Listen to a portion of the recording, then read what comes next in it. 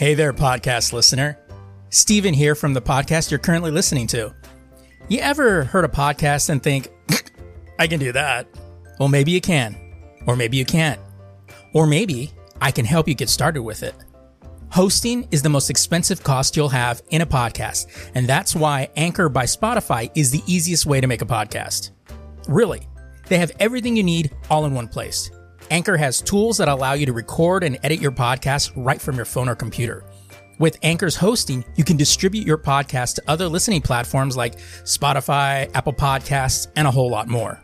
And if you think you can do a better job than I, record a podcast right now.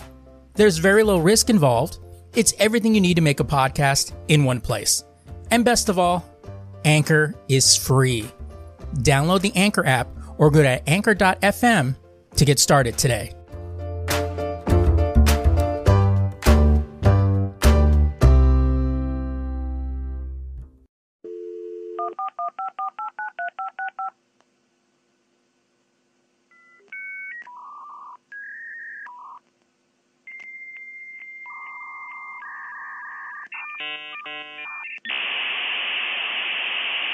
Welcome to the Lazy Geeks Network.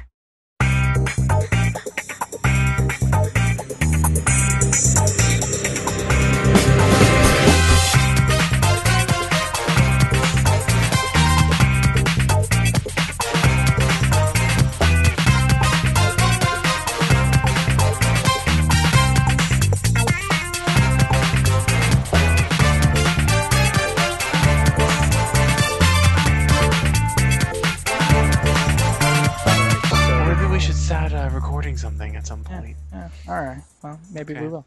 Maybe we will. Maybe we will. Maybe we won't. Yeah. So. What was it? What was it?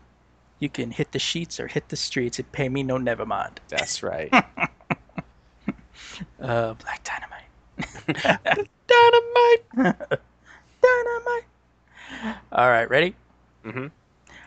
Welcome, everybody, to the Lazy Geeks podcast here on the Lazy Geeks Network. I'm Steven Vargas. I'm Adam Riley. So we're back after a week off. Felt pretty good. Although coming back to a really sad story to start off the podcast. So this broke tonight while we're recording, Sunday. Nintendo president Satoru Iwata has passed. On Saturday, July 11th, it was announced through Nintendo in a online statement on Sunday. He was 55. The statement read, Nintendo Corp. Limited deeply regrets to announce that President Satoru Iwata passed away on July 11, 2015 due to a bile duct growth. In other words, he had cancer. He was forced to skip last year's E3 2014 due to his health issues. He was having an operation on the growth. He took some time off from Nintendo, but eventually came back later. Why this is such a really big deal is because he came up through the ranks in Nintendo. He also was there for the 3DS boom and the Nintendo Wii. Basically revolutionizing gaming at that point. This last E3, Nintendo didn't come, but they did their Nintendo Direct. And Iwata was one of those presidents that always engaged the public. Yeah. Yeah, like he was always heavily featured in those Nintendo Direct programs. He also had a little web series called Iwata Asks, where he would talk to developers but he has a big saying where he was saying on his business card he's a president. He always in his mind he's always he was a designer, but in his heart he's a gamer, and it's very sad. He became director of the company in 2000, and in 2002 was appointed as the only fourth president of Nintendo. Which, you look at it and you think nowadays a lot of American companies, they've had so many different presidents. It's like you can't even keep track. Yeah, Nintendo keeps pretty, they don't change Change the god too much. Yeah, well, he was also the first president that wasn't part of the family, Yeah. the Yamauchi family, I think. Um, so, he, and in an article on Kotaku, it said he oversaw some of the strongest, the Wii, the DS, and the weakest, the GameCube and the Wii U. Um, so he's been there through ups and downs, and the thing is because he's been so outgoing with fans of Nintendo, he's been a staple.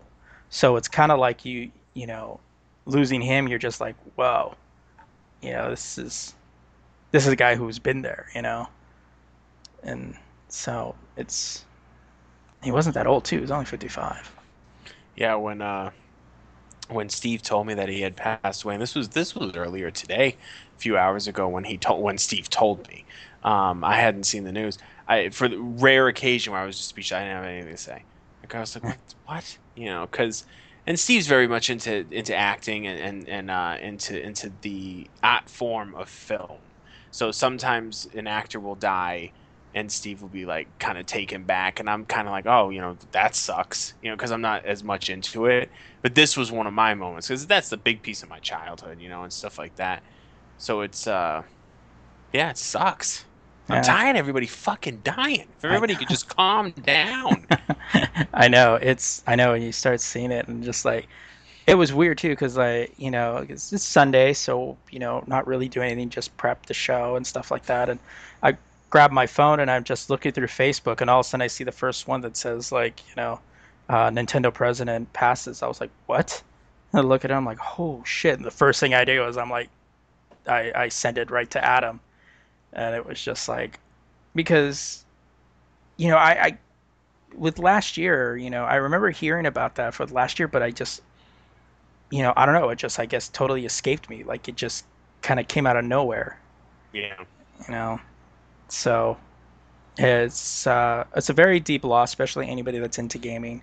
And, we, including everybody, including us, we make jokes about Nintendo and things like that. It's not just that we hate Nintendo, it's because we love Nintendo. We want to see it come back to its glory.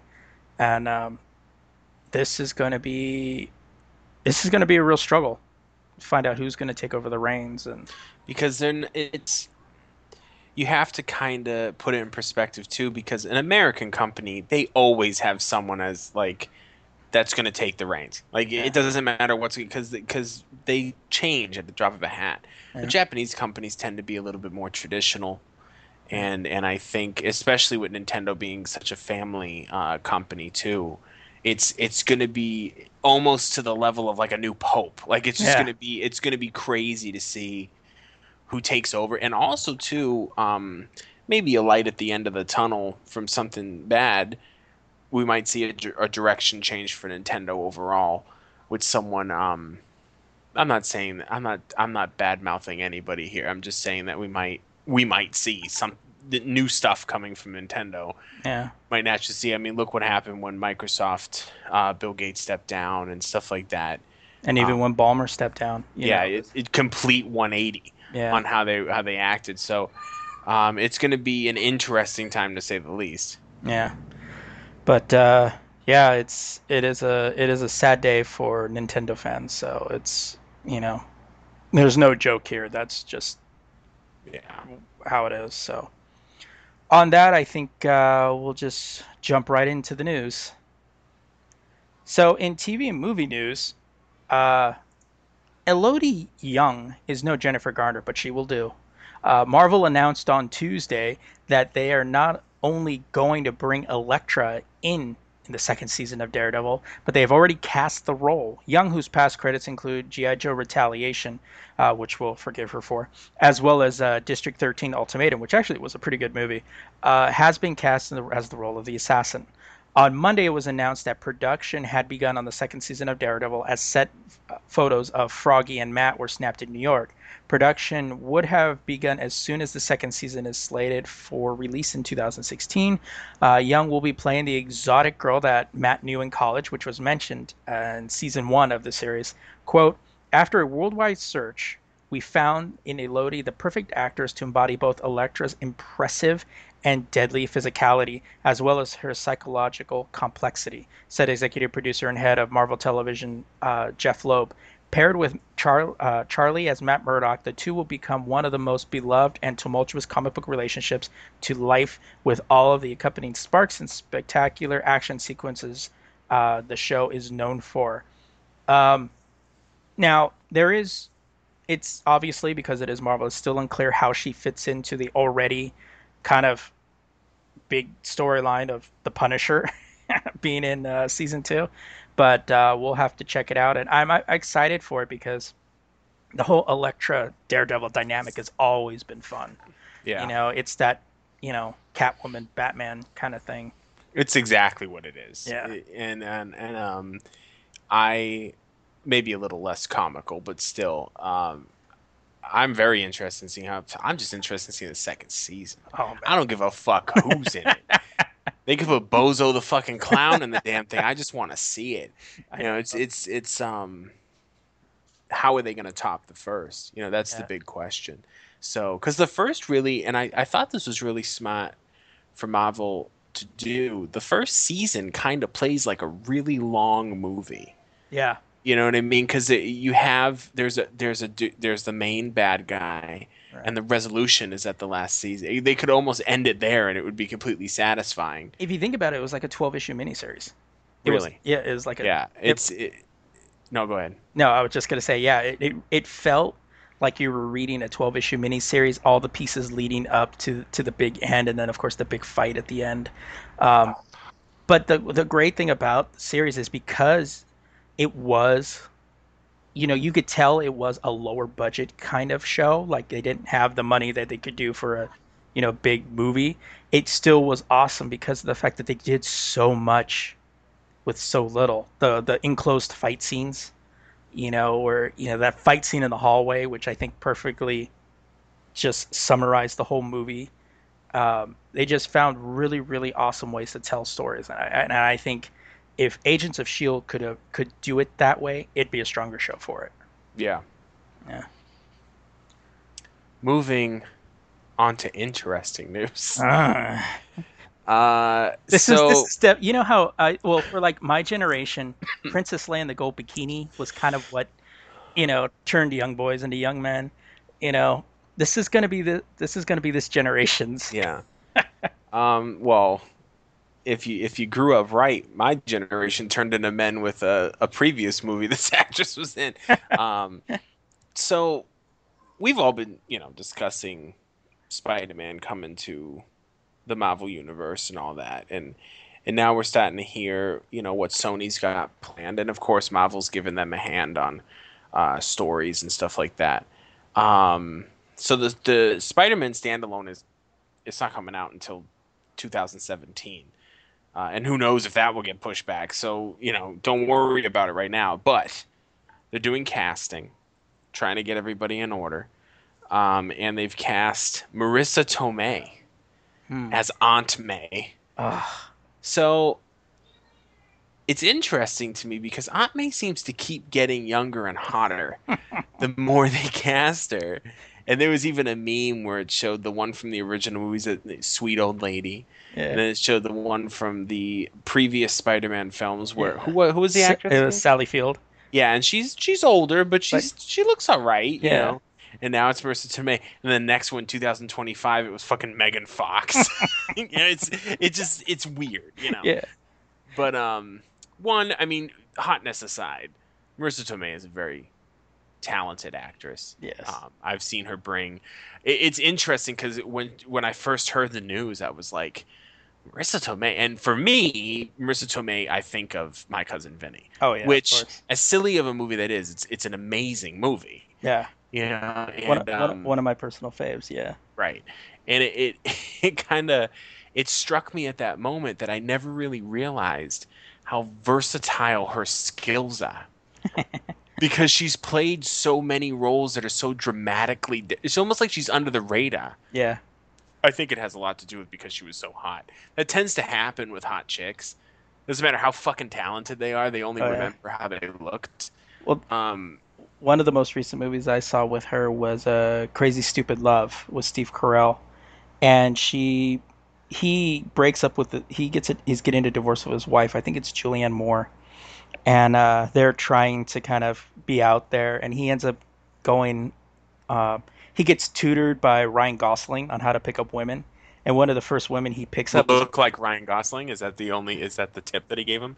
yeah, basically he goes, no, it's hilarious because he's so it's such a cool like when he sits when he gets Steve Carell in a whole new wardrobe. Ryan Gosling goes, "What kind of shoes are those?" He goes, "Oh, these are New Balance." He's like, "Oh," he goes, "You know who wears New Balance? Nobody. Are you Steve fucking Jobs? Did you invent Apple? Did you invent the iPhone? No, you don't fucking wear those shoes." And so he gets them all dressed up, and the first woman Steve Carell picks up is Marissa Tomei, and he doesn't call her afterwards, and he comes to find out later she is his daughter's teacher, and they have parent teacher night, so he's there with his soon to be ex-wife, and he didn't know it. So there's just like this big awkward scene, and she's so fucking good in that scene of like the completely like, wow, you fucking lied to me about everything. And still gorgeously hot, but so fucking good. And that scene, See, I'm just really like going like, wow, I'm totally gonna like this one. Marissa Tomei too stands out to me, especially when I was younger and she was younger. Um, she stands out to me because she's not the typical hot, very Italian looks. Yeah. You know what I mean? And it's strikingly Italian. You know what I mean? Like there is no doubt where her ancestors came from, which is a good thing because Right. Italian women tend to be extremely pretty. They're like white Latinas. Um, so, but like I said, hotness aside, I am curious to see the direction here because I don't think they're gonna dress Marissa Tomei like an old lady. Nah. So I know she's in her 50s. I think she's 50 actually, but she doesn't look 50. You know what I Yeah. mean? So Yeah. it's And the only reason we know Aunt May's supposed to be old is just strictly by the comics. You not just know. by the kind the first movies too. Well, yeah, the first movie was based on the old comics. Yeah, that's true. The original comic books. And even when they did the ultimate version, like she was a little younger, but she still had white hair. Yeah. And I mean, like you said, how are we going to find out that her biological clock is ticking like this? You know, or that she knows how to fix a sink. That was my favorite scene because she was so sexy about it when she's explaining how to fix a sink. I was like, ah, fuck, I know what I don't even know what she's talking about. Um, I bet the no, but sushi tastes horrible. horrible. It tastes horrible. Um, the my whole family loves that movie because when we all moved to Arizona, that movie brought back a bit of nostalgia just with the accent and Oh, stuff right. like that. But anyway, um, I don't know. I think it's going to be interesting, and I really do think this casting is they're trying to make. I think Aunt May is going to have a much more impactful role in the film. Yeah, Because the little old lady thing only goes so far right. until she's just baking cookies or she has the occasional wisdom to share, but she's not really involved. You Yeah, can't involve an old lady in fucking action because everyone's gonna be like, "What the hell is she doing there?" exactly. Well, You like know, what happened in Spider-Man 2 when Aunt May was kidnapped by Doctor Octopus. It was like you would have broke something. my heart was pounding that entire time. It just because the lady I don't know her name, but the lady they had playing Aunt May in those first two films was just such like the definition of a grandma that would make you like an apple pie when you came over. Like Right. just so sweet and innocent, you know. Yeah. And she's just like getting ripped out of windows. You're like, what the fuck is happening? Don't hurt her. Yeah, what are you doing, you evil fucking bastard? It's children and old ladies. You don't do it. But Oh, yeah, man. so Marissa Tomei is going to be on May, and like I said, soft release day. I say soft because this is so far out; it's bound to change. Well, some people are Um, wondering if she may appear with Peter in Civil War. Yeah, that could be I a don't think position. I don't think she will. I don't know because what's his? Well, yeah, it could be. or it could be a quick shot of her. Who knows? You know, If anything, it's a quick shot. I don't think she's gonna even have. I don't even think they'd give her a speaking role in Civil War because you're putting too much focus on Spider-Man at that point. yeah, And Spider-Man's only a key player in an ensemble of people in right. Civil War. So, but that's just me theorizing. But like I said, July 28th, 2017. And I also said don't mark your calendars because it's gonna change. Ooh, So will we get to see Aunt May sunbathing? During the summertime, like. we see Aunt May like fall into the arms of another man because she's so sad Yeah. that I'm thinking of Marissa Tomei now sunbathing. I can't remember Uncle Ben. Uncle Ben. She's making me forget serious information, folks. All right. That's enough fawning over fucking Marissa Tomei. Oh man. When I heard Mr. Tomei, I just kept thinking of all My Cousin Vinny. I Oh, love that movie. that Man. movie I is. wonder if it's on. Hey, by the way, and this has nothing to do with what we're talking about because that's my MO all the time. I was on Netflix today, Uh-huh. and I don't know when they did this, but it's a completely different Netflix in content because a lot of stuff's gone, but a lot of stuff is there now. Oh yeah. Like Grandma's Boy. Yeah. Um, If you would follow my new releases on Netflix streaming, I don't have time for that. Okay. It was like a shock moment. I was like, Grandma's Boy, He ripped Terminator. I was like, what the fuck? There's so many movies to watch. 89 Batman. That's back on there too. Yeah, thank God. Yeah. When that was on before, I'd watch it like once a month. I love that fucking movie. Dun-dun-dun-dun. Dun-dun-dun-dun. All right. No, I'm sorry. Uh, I'm not. I need a moment alone, boys. All right, so going on to gaming news. Speaking of which, perfect segue actually. We've all heard the stories about how bad the PC version of Batman Arkham Knight was or is, although it's not a surprise to some people about the quality control of the game over a year ago. Many reviews, as well as ourselves, could not believe how stunning the game looked on consoles. However, the PC version of the game was expected to be stellar and holding at 60 frames per second, although some testers are voicing their grievance in regards to Warner Brothers' surprise of the PC's version's performance. Quote, I will say that it's pretty rich for WB to act like they had no idea the game was in such horrible state, said one quality assurance tester who worked on the game for years told Kotaku. It's been like this for months, and all the problems we see now were exact same, unchanged almost a year ago. Two sources speaking to the site talk about the PC version of the game was in trouble from the start. Not only that, but the fact that they could not get the console version to work for the game. The sources did cite that's not WB's intentions to screw over customers, but they felt the game was, quote, good enough.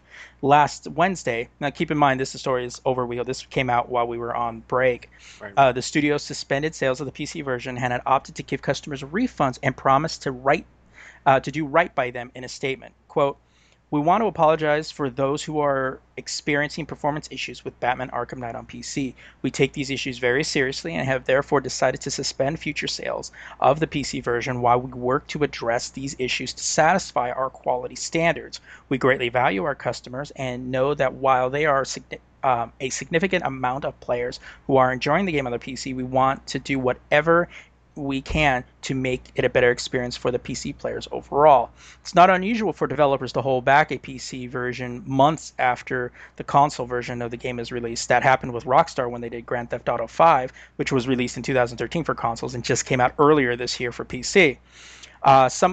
This would prevent some glitches, as pointed in the articles, that the capped frame rate was actually 30 frames per second, while NVIDIA released a marketing video showing the game at 60 frames per second. A workaround for the capped frame rate was found by editing the file within the game.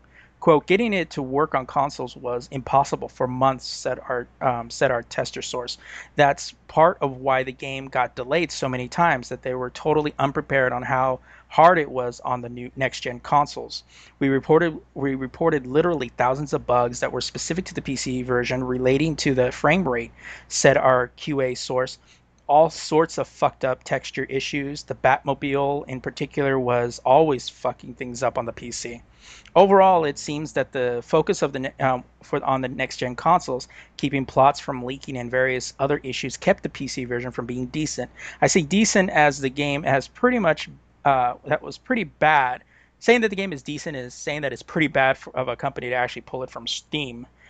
In the end, as much as PC gamers hate it, there should be a delay between consoles and PC gaming for quality. Either that, or simply have as many people focused on the PC as on the console. One of the things that was in the original story from Kotaku was that they explained that Warner Brothers and Rocksteady focused so much more people on the console versions that they kind of pushed the PC version off to the side. And they tried to get it to work so well on the consoles, and then they split it up amongst different groups to try to keep the plot contained. You know how people leak shit all the time. So that's what kind of left it to, kind of the result that they have. And even it just came out this last week that with the new Batgirl DLC that's supposed to drop for the game, Warner Brothers is holding that on the PC until the PC issues are fixed. So they're not even going to drop the new DLC, which makes sense. I mean, why would you drop it if you're not even selling the original game anymore? Well, I was a little bummed out that they're holding back on the DLC for the consoles as well. I think, at least that's how I read it. Right? Yeah. I thought it was I don't think I thought it was for the consoles too, but either way, when I first was, oh, this fucking sucks because I thought it was for the consoles. But then I was like, well, even if they did release for the consoles before and then held off on the PC, that would kind of suck. Yeah. Like, it would be kind of like a slap in the face. Like, oh, we haven't fixed the game yet, and by the way, everyone's really enjoying the Batgirl DLC. Right? Yeah, exactly. It's like, fuck you. But I was bummed out because my kids, my girls want to play the Batgirl DLC, but I don't know, man. After playing this game, I don't know how dark that Batgirl DLC is gonna get. Because they were playing it for a little bit, and then they were having a good time just driving around and shit. And then I was playing my save game, and they were sitting there, and I saw what was happening. I'm not gonna ruin anything, and I saw what was going to happen. Right. And when Batman is emotionally conflicted, it's time for the children to go to bed because something's happening. So. It's such a great game. I'm really loving it, but I hope they sort it out. I think it was a really bad decision to release the game if you knew there was a problem, because it's not unheard of to release a PC version late. Yeah, because even Rockstar said, because people, how people were bitching about, like, oh fuck, why can't we get the GTA 5 with everybody else? Why do we have to wait a year and a half? Most likely because, like, Rockstar, they didn't really. I think we talked about that. They probably really didn't work on the PC version. No, they focus on because the console one's making the most amount of money. Right. And then they drop the PC after they work on it and then drop. So then it's like a significant focus. Because to be honest, what have you really heard about GTA PC issues? Mostly just GTA Online, but not about the actual game. So that's the game itself is solid. Yeah. And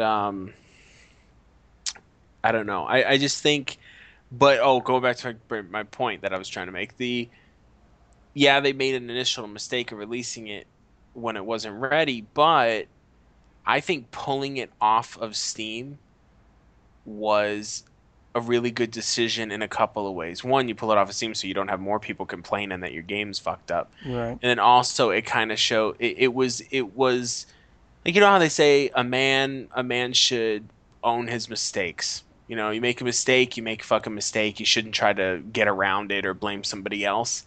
Right. You see that a lot in companies. Like, they'll be like, oh, well, it's this guy fucked it up. Nope, that's not what they did. They said, look, it's fucked up. We made a mistake. We're pulling it until we have a quality product. Yeah. And I respected that. You know what I mean? Like, I was like, not many companies. You don't see Ubisoft doing that shit.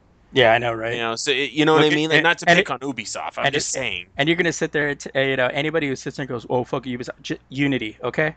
Let's just go. That's all I have to say. I don't even have to add to that. It's just, I just thought that was a really good a really quality gesture, and I'm sure it's missed on a lot of the younger gamers. Mm-hmm. But I think older people a little more wise kind of notice, like, oh, they made a mistake. But because with me, I was like, they made a mistake, but the way they're handling it, I'm not doubting the company. You know Yeah. what I mean? Like, I'm like, okay, fuck it, we'll move on and I'll still buy Rocksteady games. You know Yeah. what I mean? Yeah. So, whatever.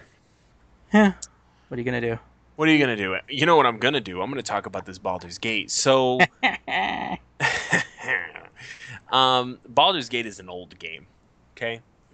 It was one of my favorite games when I was a kid. Very old D&D game, video game. Great story, everything. They re-released it recently as Baldur's Gate Enhanced Edition for the PC and what have you, but it also came out on tablets for those who, God forbid, they sit in front of a computer. The popularity of the Enhanced Edition was so great that they are releasing an expansion to Baldur's Gate, which I thought was not only great but also funny because the game's so fucking old. So the name of the expansion is Siege of Dragonspear.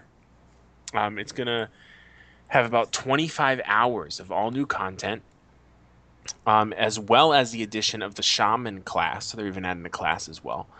Mass Effect composer Sam Hullock has been recruited to add some credibility to the soundtrack as well. And if anyone's played Mass Effect, they know that music is fucking on point. This will be released for Windows, Mac, Linux, iOS, and Android tablets. That doesn't sound out on the phone. That would be weird. What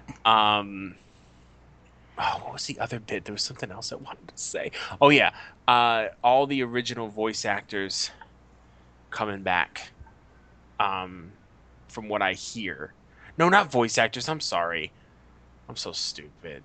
I remember because when I read this article at first, I was like, what the... Because it said the original cast is coming back, and I was like, what? And I thought about voice... It's because the person who wrote the article was trying to be cute.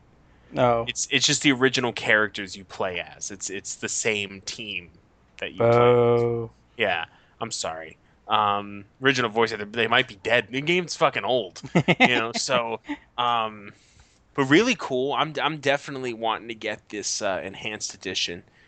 I don't think it's that much money either on Steam or whatever. Yeah, that's really it. I don't have much to say about that. I just thought it was pretty cool. Yeah, it's funny. You never really see an expansion for. But it kind of shows the quality of the game, I think, too. Yeah. Because they re-release the game, and it can't just be the nostalgic gamers that are picking it up. Yeah. It has to be. It's just that good of a fucking game.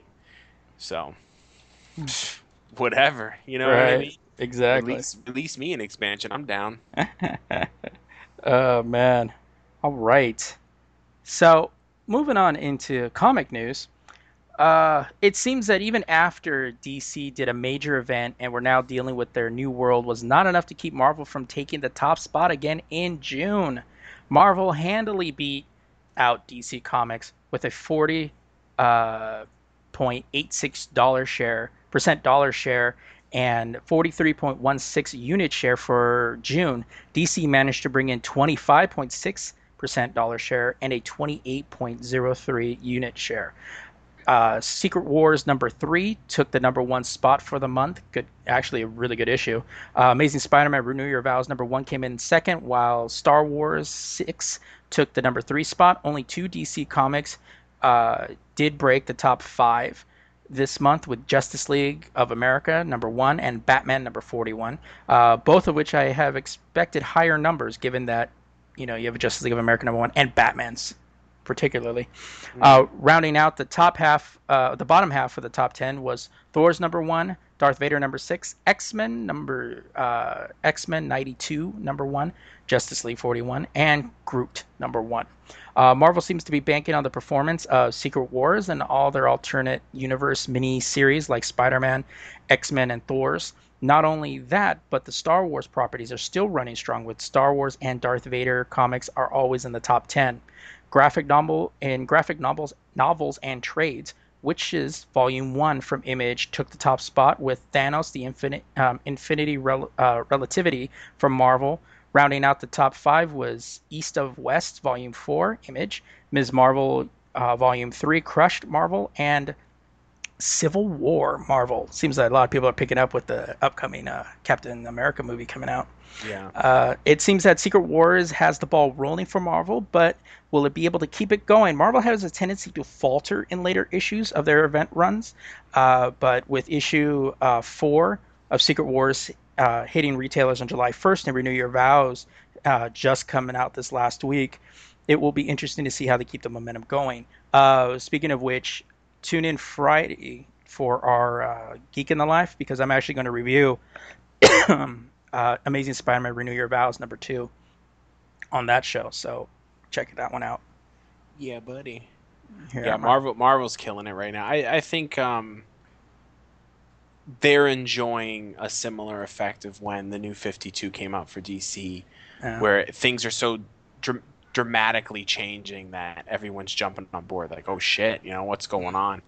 And I think too, a lot of it's because they're taking some of their old stories and twisting them, saying like with the new Civil War that they have coming out right now, and which I read, which is actually a really interesting issue, was what if it didn't end? What if it's still been going on for the last 15 years?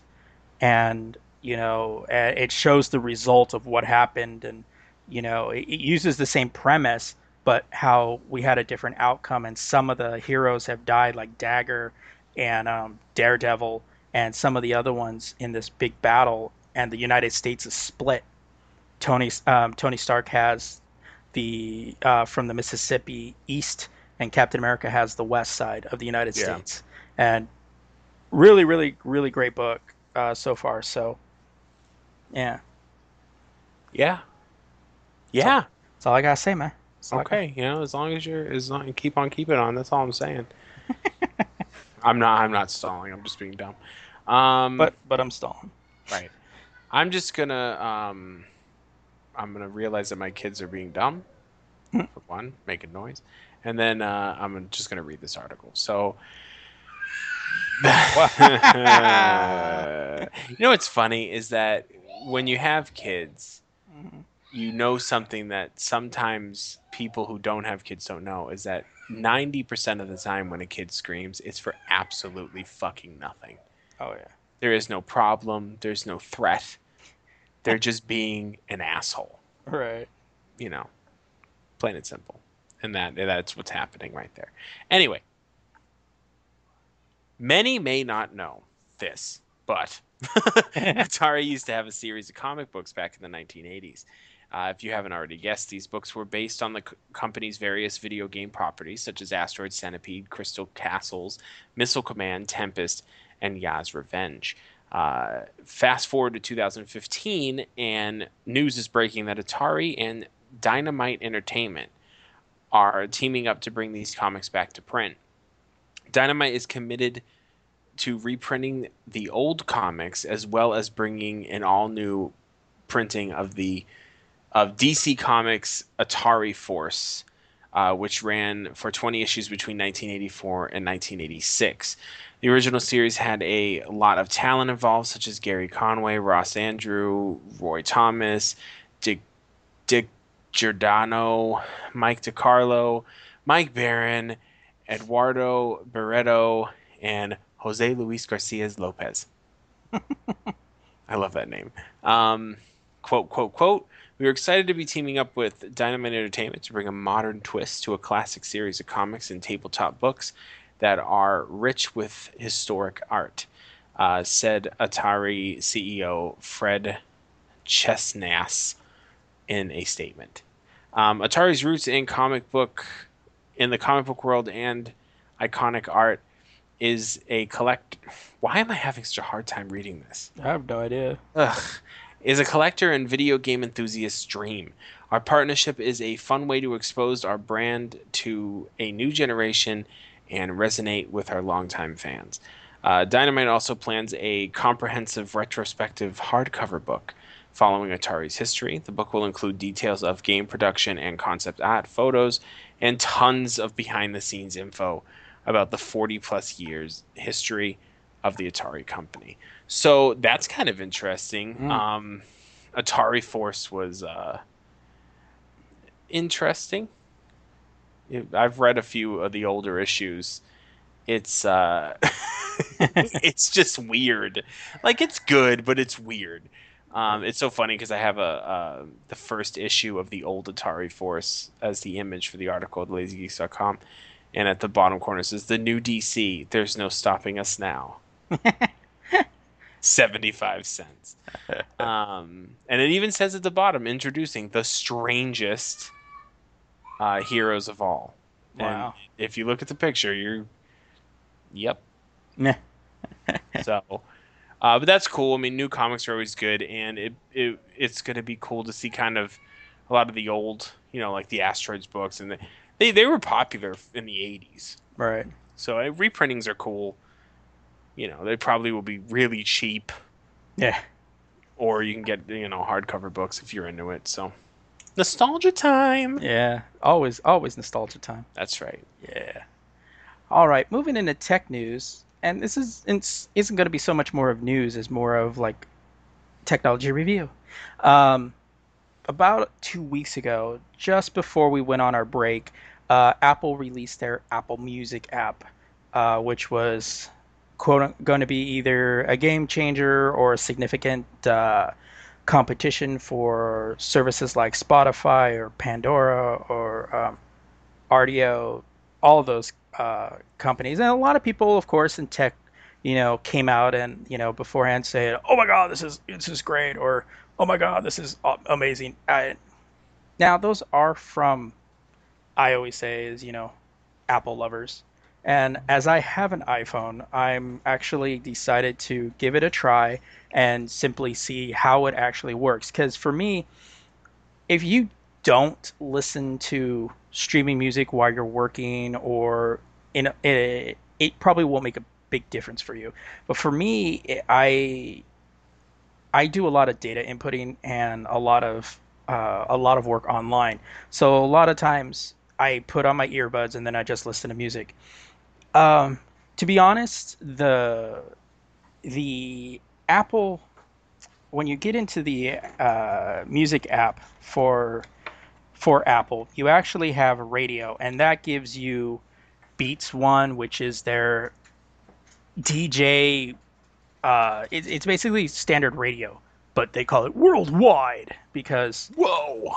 because worldwide essentially means the United States, London, and The places where music comes from. yeah, That you'll actually listen to. basically Europe and North America.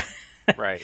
Um, and the thing is that I think because this culture has gotten to the point where we listen to Spotify or Pandora, non DJ'd music, and even some radio stations have gone that way. Like out here in LA, there's Jack FM, which is no DJs. It's just music, all just constant music rotation. Some people are liking it. To me, it's kind of like I don't like it when they talk over the music, and that happens on occasion that they talk I over the hate song, when they talk over the song. or they're interviewing the artist of a song while the song is actually going on. It's like what you start to realize that they don't really care about the music. Yeah, and and they're talking about how great they are, but they're not allowing you to listen to the song. They talk before the song's over. It's like a regular radio station. And for those of you that grew up listening to a regular radio station, it's gonna remind you why you stopped listening to radio. However, they do have this cool little option they actually have curated playlists. Now, when you sign up for it, it gives you a small selection, and I mean a small selection of artists that you tap that you like. Some of them are it's like Drake or Taylor Swift or the Monkees or AC/DC. It's really random, but the more you play it, the more playlists appear on there. And if you like certain artists, they actually give you curated playlists from Apple of intros to certain bands, like it's like intros to like Elvis Presley or Rush or Buddy Holly, Creedence Clearwater Revival, a lot of those. But the one thing that I like about this is that you can literally you can save these playlists to play offline. So when you hit that, it'll download all the songs to your phone and allows you to listen to them without being connected to the internet. So you can have multiple playlists that you're not limited to one. However, they don't save obviously to like your iTunes or anything like that because that's where the DRM is. But they allow you to actually download them to your phone and play them. So that's one of the cool things for me, especially going to work, is I can download a bunch of playlists to my phone and then listen to them at work. And then if you like a certain song, you can connect and then download that song, that album, Right. whatever you want. Um, so for me, I think in a lot of instances, I think the for you section, which is where these curated playlists come from, is a little cooler than the actual radio. But they do have a radio selection dedicated to certain, like sound systems or pop or what they call a mixtape, which is actually kind of cool. It's a mixtape of, different decades music, all city country, stuff like that. They even have an ESPN radio, and some of those are cool, no DJs, but it's like a streaming service. So I think for the most part, if you have unlimited data or a high volume of data, you can stream the Beats Radio. But at the same time, you could also listen to iHeartRadio just without commercials. Yeah. Is all you get with Beats Radio. To me, the big highlight is the playlists. Being able to download those playlists without having to own those songs. They come onto your phone, and then you can listen to them at your own leisure without chewing up your database. So if you are one of those that want to get into music, and I know Apple's built their thing around the whole exposing you to new music. Sometimes, to be honest, new music isn't all that great. True. But on the playlist, I have to admit there's been one or two songs that I'm like, ooh, I really like that song. So then, I'll go to iTunes and then I'll download it, or what have you. So, but that's pretty much my review on it. You sign up, it's free 3 months, but if you go into your settings, you can sign up for 3 months and then turn off the automatic renewal. So then it will expire at the 3 month mark. So like right now I have it till October. Um, but yeah, so that's kind of where that is. So to be honest, I don't think where you get some people that are saying it's great, you're gonna love it, you're gonna dig it. I don't think it's that great. I don't think it's revolutionizing music. I think it's only going to make it advantageous for people that have, an iPhone or want to listen to more music or maybe get tired of your own playlist that you have on on yours, which happens from time to time. But I don't think it's one of those for being a paid service after this, $10 a month. I don't really think it's going to be that worth it. And this is just on the tip. So can only imagine how much I'll hate it when I pay month to month. Yeah. I mean, I just got off of a free trial for Google Music on my phone. And it sounds very similar. I liked Google Music because you could listen to anything you wanted. And Apple Music is the same. You just search up an artist, you can listen to it. It had offline listening, which I never used, but it had it. Because I have unlimited data, so I don't, you know what I mean? But that's kind of rare. If you don't have unlimited data, offline listening is great. Yeah. It doesn't have a radio station with DJs, which I think is an option I can definitely skip on. I liked it. And I'm talking about Apple. I'm talking about Apple Music and Google Music now because they're pretty similar. Yeah. I like these kinds of services because it allows you to discover new music very easily. Yeah. And like Steve said, most modern music is shit. I'm sorry. It's not an opinion either. It's a fact. It's a fact. Scientific fact. Scientists right. And I was looking, I listened to a lot of older rock, Led Zeppelin and Rolling Stones and stuff. I like the 70s and 80s. And it suggested a new band when I was listening to Led Zeppelin called Royal Blood. And I listened, love it. Love the fucking band. And they're very similar to a band called Cream. Oh, yeah. Because it's only two guys. Yeah. Oh, nice. It's a bassist and a drummer, and you listen to it and you're like, this can't be two guys. They're fucking impossible. But it's amazing, I'm telling you. And I never would have fucking found them. Even if you hear that on the radio, I'm not gonna remember it. Right, right. So I'm actually thinking about paying for that service again because I'm kind of missing it at work. What? Yeah, You I pay know. for something? What? I know. It's 10. The thing is $10 a month. Yeah. So I'm kind of like, Yeah, and that's the thing is like people will sit there and say, "Well, it's $10 a month." It's like, yeah, but you know what? I'm paying $8 for Netflix, and that yeah. it's like that kind of content I pay $8 for Netflix. and Hulu However, and however Hulu is. yeah. And then if I'm playing an MMO, I'm paying for Xbox Live. I pay for PlayStation Plus. Like, fuck, how many services do I need to fucking pay for? But where I was going with that is that yeah, I'm paying $8 a month for for Netflix, and I'm paying $8 a month for Hulu, where I'm getting television series, I'm getting video content, not audio content. I'm getting video content, and I'm paying two extra bucks a month to get audio content. And you know what? As much as I watch movies compared to listening to stuff, you know, it's like I for that it's like I have to justify listening to it to pay $10 a month. That's why like people say like, oh well, why don't upgrade on Pandora for $10 a month? You get no ads. You know what? The ads don't bug me that much. No, the ads on Pandora are so far and in between anyway. Yeah, and they're so short. It's like, Yeah. if it was like, like you see like a 1 minute product commercial like you see on like television where it's like the juicer, yeah, and it's like, why is this commercial so abnormally long? They paid for a full minute, and it's you don't get that feeling of like, oh, this is dragging. It's like half the time I'll use that time to like, oh, I'll pop an earbud out and then, say something or do something that I need and then come back and the music's back on. So, Yeah, I mean I use I have a Samsung phone, so I actually use Milk, oh yeah. which is essentially Slacker, Yeah. but it's a different interface and there's far few commercials. Like you never almost never have a commercial and it's free. Nice. The only thing I can't do is I can't pull up any song I want. Oh yeah. And that was something I liked with Google Music, but I don't know if that's worth $10 a month. Yeah. So it is what it is, dude. I enjoyed the free trial though. Thanks, Google. Anyway, I figured since we're talking about new stuff, why not dive into some Windows 10? So about a week ago, I think. Yeah. When did I tell? About a week ago? Yeah, about a week ago. About a week ago. See, horrible music, modern music. I installed the preview of Windows 10.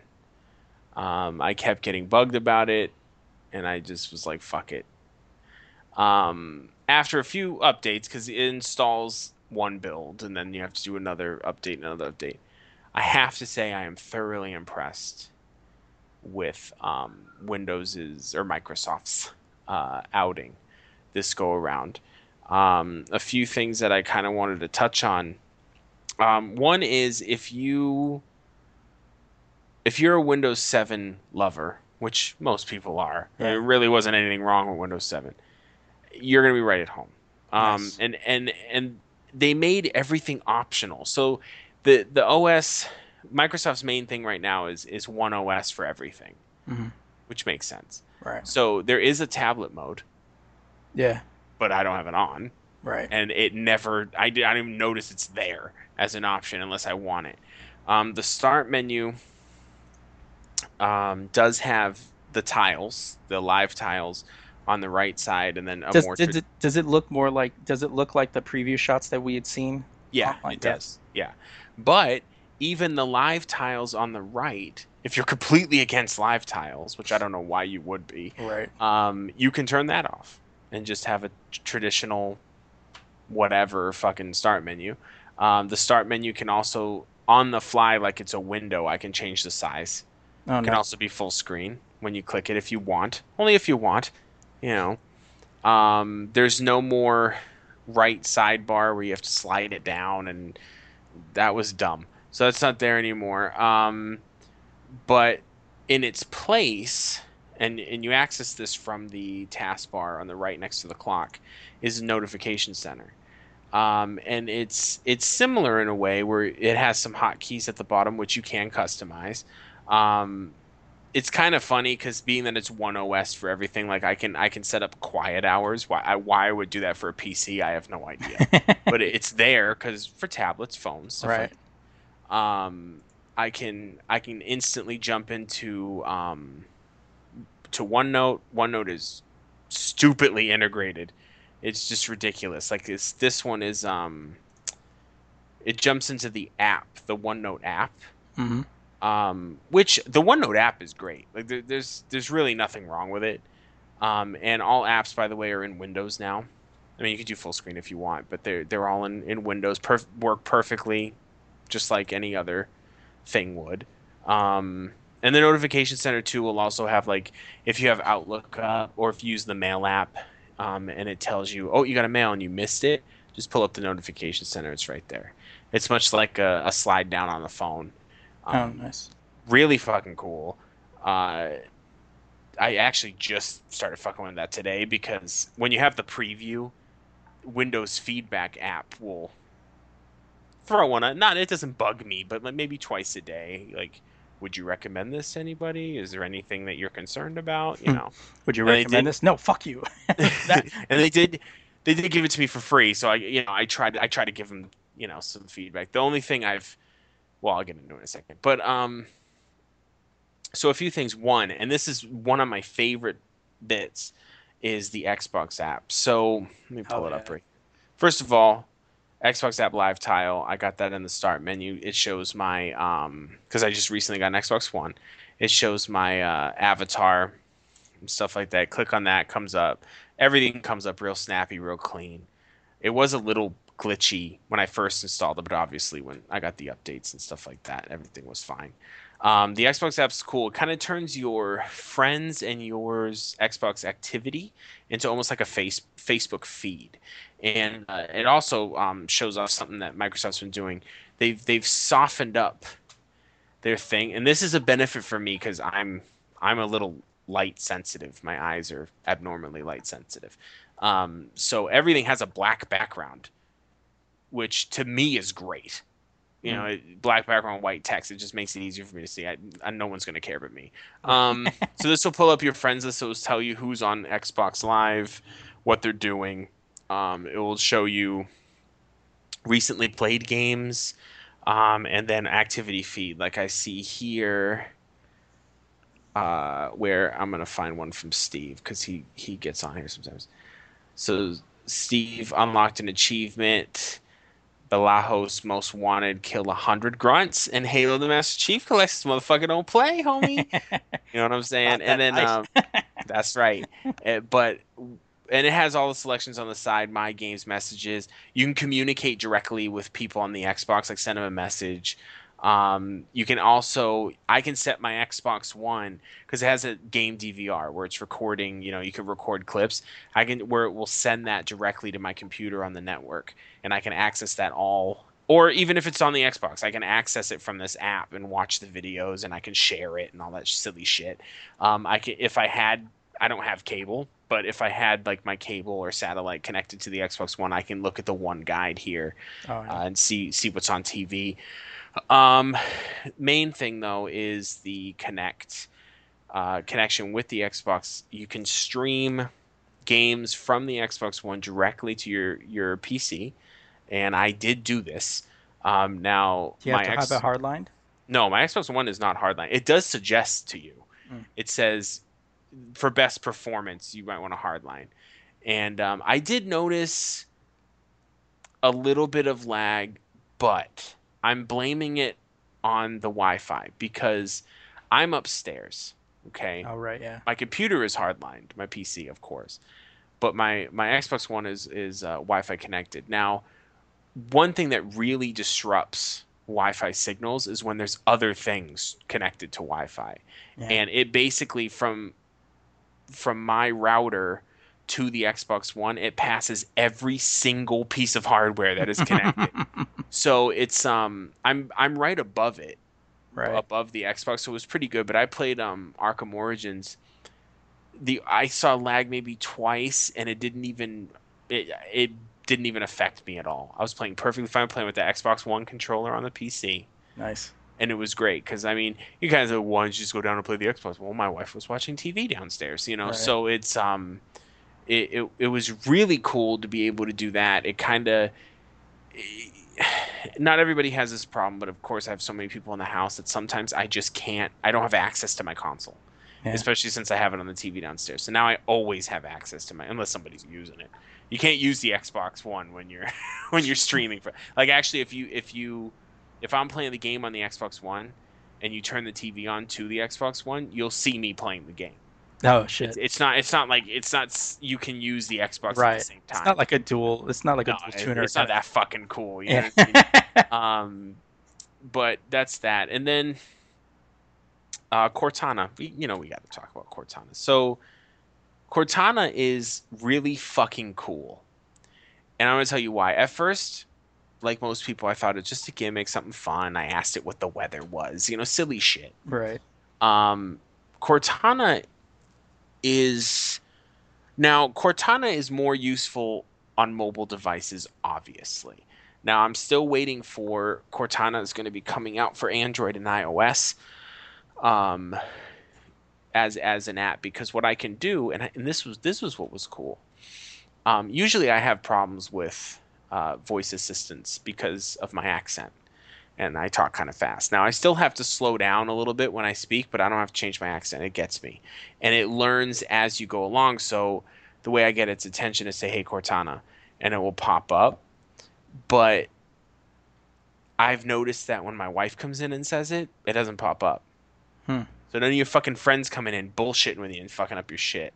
I hated that. By the way, I wonder how many people you've activated their Cortana if they're listening to this over speakers. Probably none because it fucking works great. It didn't even activate on mine because I was in the middle of wait. Hey Cortana. There it goes. Is it gonna rain tomorrow?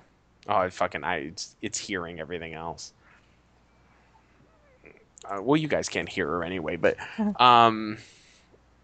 so that was one thing. One thing I said is it gonna rain tomorrow? Because I'm kind of testing it out. Is it gonna rain tomorrow? Like real casual fucking question. I'm not even talking to a machine. Right. And it says it's what did it say? It's highly unlikely that it will rain tomorrow, Adam. Here's the forecast for the week. And it just brings it up. It says Adam. You tell it what your name is. And my name's common, so it's if your name's Booba da Boo Boo, it might have a fucking problem, but hey, Big Dick Daddy. right. One cool thing is how the reminders work. So, and this ties in the notification center. I have a snowball mic, which I still need to get a fucking pop cap and a swing arm for, but it sits on my desk. It's always on. And I'm walking through my room because I was working on another computer in the other side of my office. It's not a giant office, but think of a typical bedroom. And I said, hey, Cortana, and it pops up. And then I go, can you remind me, because I had to go out. I was like, can you remind me to finish installing the graphics card today or tonight? And it says, sure thing, Adam. When would you like me to remind you? And I said, about 2 hours. It says, okay, I'll remind you at that. And it gave me the time. It was set perfectly fine. Now, the functionality of that, first of all, is so natural, to say it. And that's great. But the functionality of that is my computer reminded me. She told me. And it's in the notification. A notification will pop up.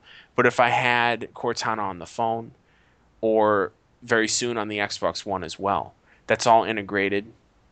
So if I'm playing a game and I've completely lost track of time, my Xbox is going to go, hey, buddy, remember, you had to do this thing. That is fucking great because Steve knows I'll get on a game and I'll look away and look at the clock, think 5 minutes passed by. It's been 2 hours. Like, what the fuck? Yeah, this will give you a nice little reminder that, hey, it's been 2 hours, asshole. Yeah. Now, of course, Cortana is new. There are times when the timing is off where I'll say, hey, Cortana, it pops up, and I just didn't speak quick enough, and she just stops listening to me. Minor things, though. It's very well integrated. And moving on to our next thing, and Cortana goes right into this, it's integrated into Edge or Project Spartan, but it's Edge. It's Edge. I put Project Spartan in my article because when I first wrote the article, it was called Project Spartan because I hadn't upgraded yet. And then it changed when I upgraded. But Edge I'm actually using it right now. I have 2, 3, 4, 5, 6, 7, 8, 9 tabs open currently. Why am I using Edge right now? Because it's faster and more stable than Chrome, in my experience, currently anyway. Again, it has the black, not on the web page, but it's kind of black. Everything looks ultra modern. You know, Microsoft looks now. Right. I know one thing I want to get out of the way. I know that extensions or add-ons or plugins or however you want to say it will be a thing for Edge, and that's a new thing for Microsoft. I don't currently see that functionality implemented. And Edge is kind of in a newer beta than Windows 10 is. So I expect certain things not to be on, so it's fine. But what we do get is extremely fast. I mean, it loads web pages like you wouldn't believe. Now, for functionality, it has a reading list, or I'm sorry, a reading mode. This is kind of left over from like the tablets and stuff. But basically, it works for me. But what it does is it takes the main text of the window. So I'm on the lazygeeks.com right now. And obviously we have images on the side, other articles at the top bar. You press reading mode, it takes all that away, and it just shows the article, and it even changes the background to like a more paper-looking color. So if you're reading through some text for school, something long, that definitely can ease your eyes and just make it a little easier. It makes you focus on what you're, so you don't have images switching around and stupid shit like that. Favorites bar, obviously. I like that they didn't go the way everyone else is going with a fucking weird. Everybody wants a weird fucking favorites bar now, but this one is just you hit the fucking star, and it says where do you want to put it. You put it there, you're good to go. This one also has kind of its own notification center, and I think it's real clean and nice. But from left to right, you have your favorites, obviously, and it is in a typical tree form. It's not weird. It has the reading list, which I haven't used. I think it's just to save articles to read for later. It's kind of like a more detailed favorites, which is kind of dope. History, and even Internet Explorer always, I think, had the best history layout. It was just easier to see, and you could sort it by date and time and all that silly shit. And your downloads actually show up right there, too. All your past downloads. You can pin it, or you can just tell it to fuck off. You can make a web note. This is kind of cool. It's more for touchscreen, but you can write on any web page.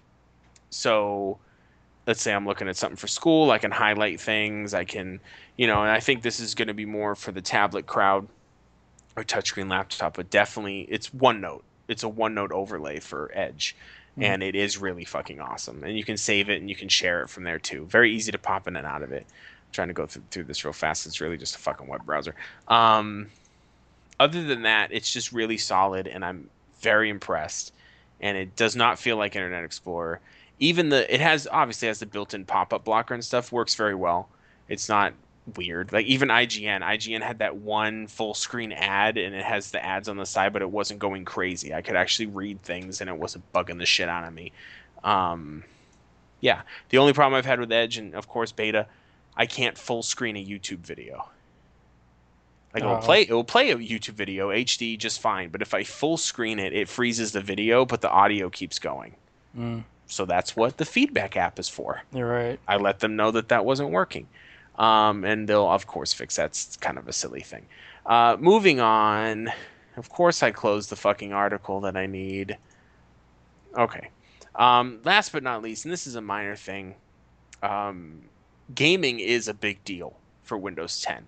Now, it doesn't shove it in your face, but just to kind of prove that point, whenever you're playing a game, Windows 10 will detect that you're playing a game, and you'll have access to what's called the game bar. Now, and obviously if you're playing a game, it doesn't detect it. If you press the shortcut keys to bring up the game bar, it will ask, is this a game? And you just hit yes, it goes, okay. And then it will detect it when you pull it up. I think I had to do that for Minecraft. The game bar is pretty cool. It basically allows you to record game videos, screenshots, and I think a shortcut to the Xbox app too, all in that bar. And I did test it, and it works. It wasn't exciting, but it does what it's supposed to do. I hit record. It recorded just the game. It didn't record anything else. Recorded the audio. You can tell it to record your mic if you have a mic plugged in, or not. If you don't want it to record that. Screenshots work perfectly fine. Of course, saved to the pictures folder. Work great. And it was a great addition, especially for a PC gamer. And it's just going to basically now you don't have to have an external program like for apps and stuff like that to record your game, because these external programs cost money, for one, unless you're bootlegging or you're just using a trial that's going to put a fucking banner on your video. Now it's full HD video, functionality's built right in, no fucking issues. For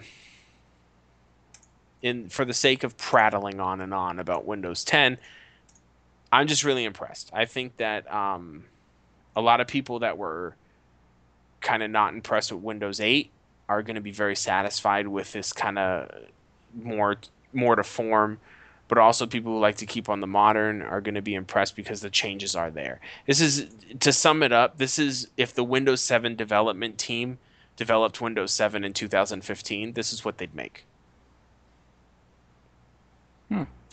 That's pretty much the best way to sum it up.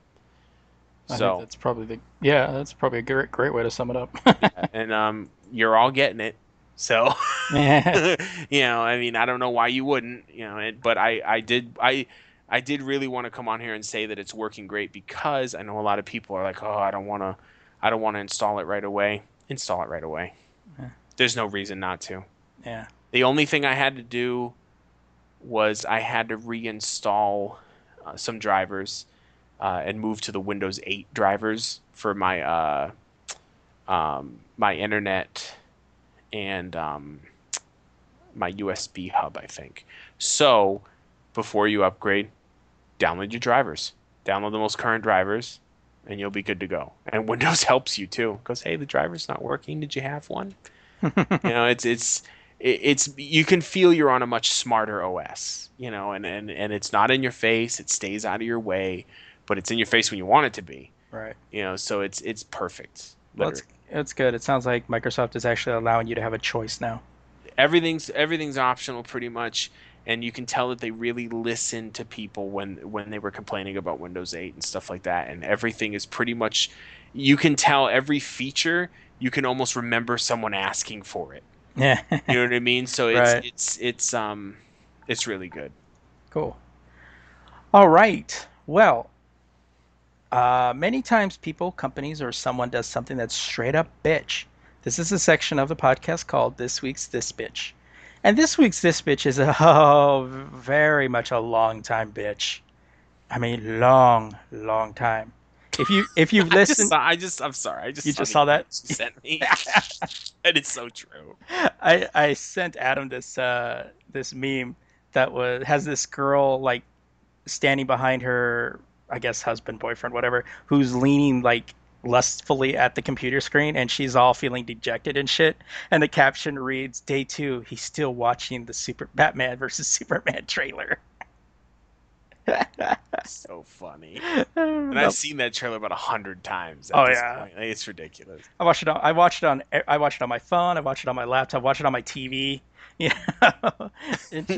Through the TV's YouTube app, through my my PlayStation's YouTube app, anything that has access to YouTube. I have so many devices that play videos, and I need to watch at least once on every one. I just gotta hack into my brother's computer and watch it on his. That's right. So, all right. So this week's This Bitch, and if you've been listening to our shows for a long time, you'll recognize the name Leland Yee. It's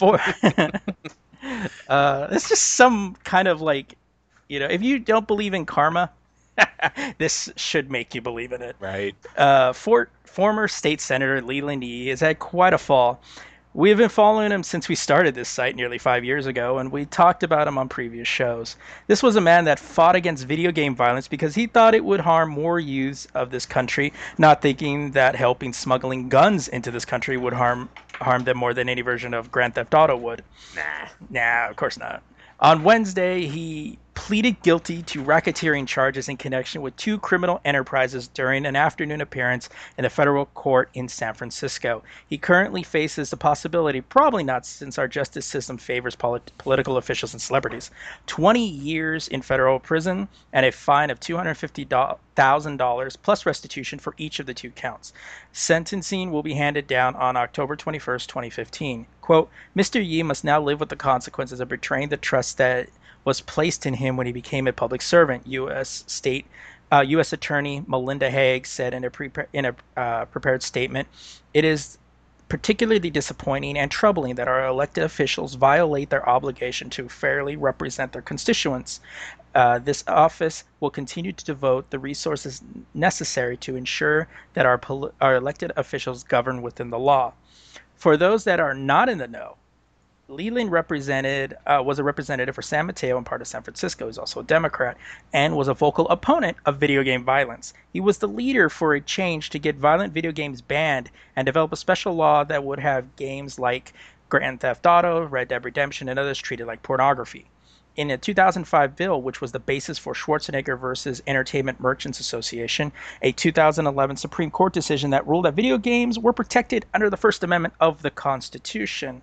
His downward fall occurred in 2014 when he and defendant Keith Jackson were arrested on accepting bribes, extorting money, and offered to smuggle weapons from the Philippines into the United States for undercover FBI agents who thought they were connected to the New Jersey mob. According to the indictment, he and Jackson raised campaign funds for both Yi's Secretary of State campaign and mayoral run on a range of requests. It would seem that Yi's passion to protect our children was a smokescreen to cover up his illegal activities. Figuring that he was doing good to keep violence away from our children, no one would expect him to sell out his own convictions for money. The plea agreement would have him pleading guilty to racketeering and all other charges to be dismissed. Glad this guy went down. Yeah. Yeah. He's talking about video games, so you weren't paying attention when he was really doing. Exactly, because he was using the traditional smokescreen of for the kids. Yeah. For the kids. Pay attention to this, so you're not watching me do this. Yeah, what's great too is if you look at the picture to this article on the Lazy Geeks, it's Leland Yi, the standard Leland Yi image with him holding Grand Theft Auto, Red Dead Redemption, and Assassin's Creed. For past gen games. Grand Theft Auto, Red Dead Redemption, all games that feature the crime that he is being committed of. Yes. So maybe he was right. Maybe he played those games too much. And it affected him to think like, I can do this. Yeah. See? Yeah, He was just trying to warn us. Oh my God. Seriously, and that's what makes it worse is that one, he's a political official. And yes, I know there's some politicians that are crooked, but that doesn't mean it isn't worse when someone who is elected to have your best interests involved are fucking you over. Especially with a crime like that, violence and stuff like that. Well, I'm sure his logic was, well, I'm not releasing it into our cities. It's going to be on the East Coast, so they can fucking deal with it. Yeah, because we're not in the same country or anything. Right. And also, his whole thing is oh, these video games are dangerous for children. Not the guns that he's bringing into the country. Right, of course not. Getting shot is fine. Yeah. But God forbid you hear a bad word in Grand Theft Auto. Yeah. Give me a fucking break. I hope he goes to prison for a long time. Yeah, if he goes to prison, I'd like to see who his prison cellmate would be. It's going to be someone. It's going to be a Grand Theft Auto fan watch. I know. Oh yeah, you wanted to ban this one, huh? How about we play some hot coffee? DLC injected. It's going to get weird. Yeah. If you'd like to recommend This Bitch for the podcast, please recommend it on Twitter at The Lazy Geeks using hashtag This Bitch. All right, so if you liked what you heard, then go ahead and subscribe to this podcast. And subscribe once, and you'll automatically receive all our content. 2 shows twice a week. Make it extremely easy for you guys. And spread the word, okay? We can only do so much. Let people know about it, and they'll thank you for it later. They will. They really will. And because we only think about you, literally, I don't think about my own family at this point. Yeah. Okay. Please. Not that he did before. He's keeping Right. that out, but Right. Leave us a comment over on iTunes, Stitcher, wherever you get our show from. Also, if you subscribe directly from the website, of course, you can head back over to that website. Leave us a comment on there, thelazygeeks.com, just in case you forgot where it was. We love comments, just comments. I mean, it's some pretty fun comments over the last couple of weeks, so Yeah. that's been good, especially for our latest Star Trek episode. If you guys haven't checked that out, you need to. The away team. It's a lot of fun. I had a lot of fun. It will change your fucking life. You will have a religious experience. Yeah. So maybe a sexual one too. yeah. Hey, and you're welcome. Yeah. And if you have some ideas or topics for the show, don't be afraid to share them with us. There are no stupid ideas, just stupid people. So you can hit us up on pretty much every social media outlet looking for the Lazy Geeks one word. That's on Facebook, Twitter, Instagram, Google+, Snapchat. Go ahead, find us on all of those. And, follow us there. Talk to us.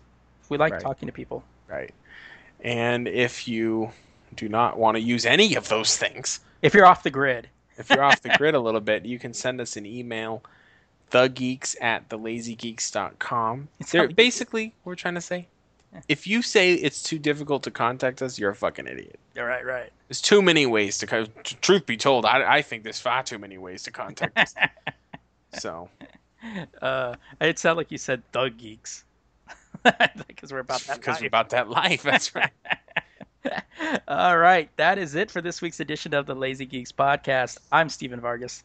I'm Adam Riley. Peace out.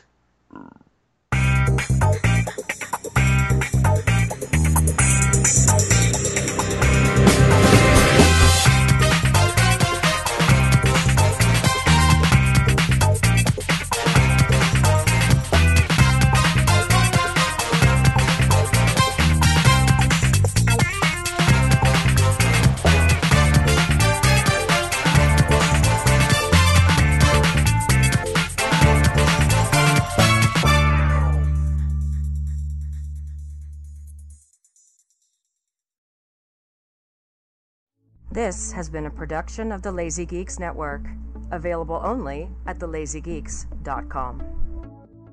Goodbye.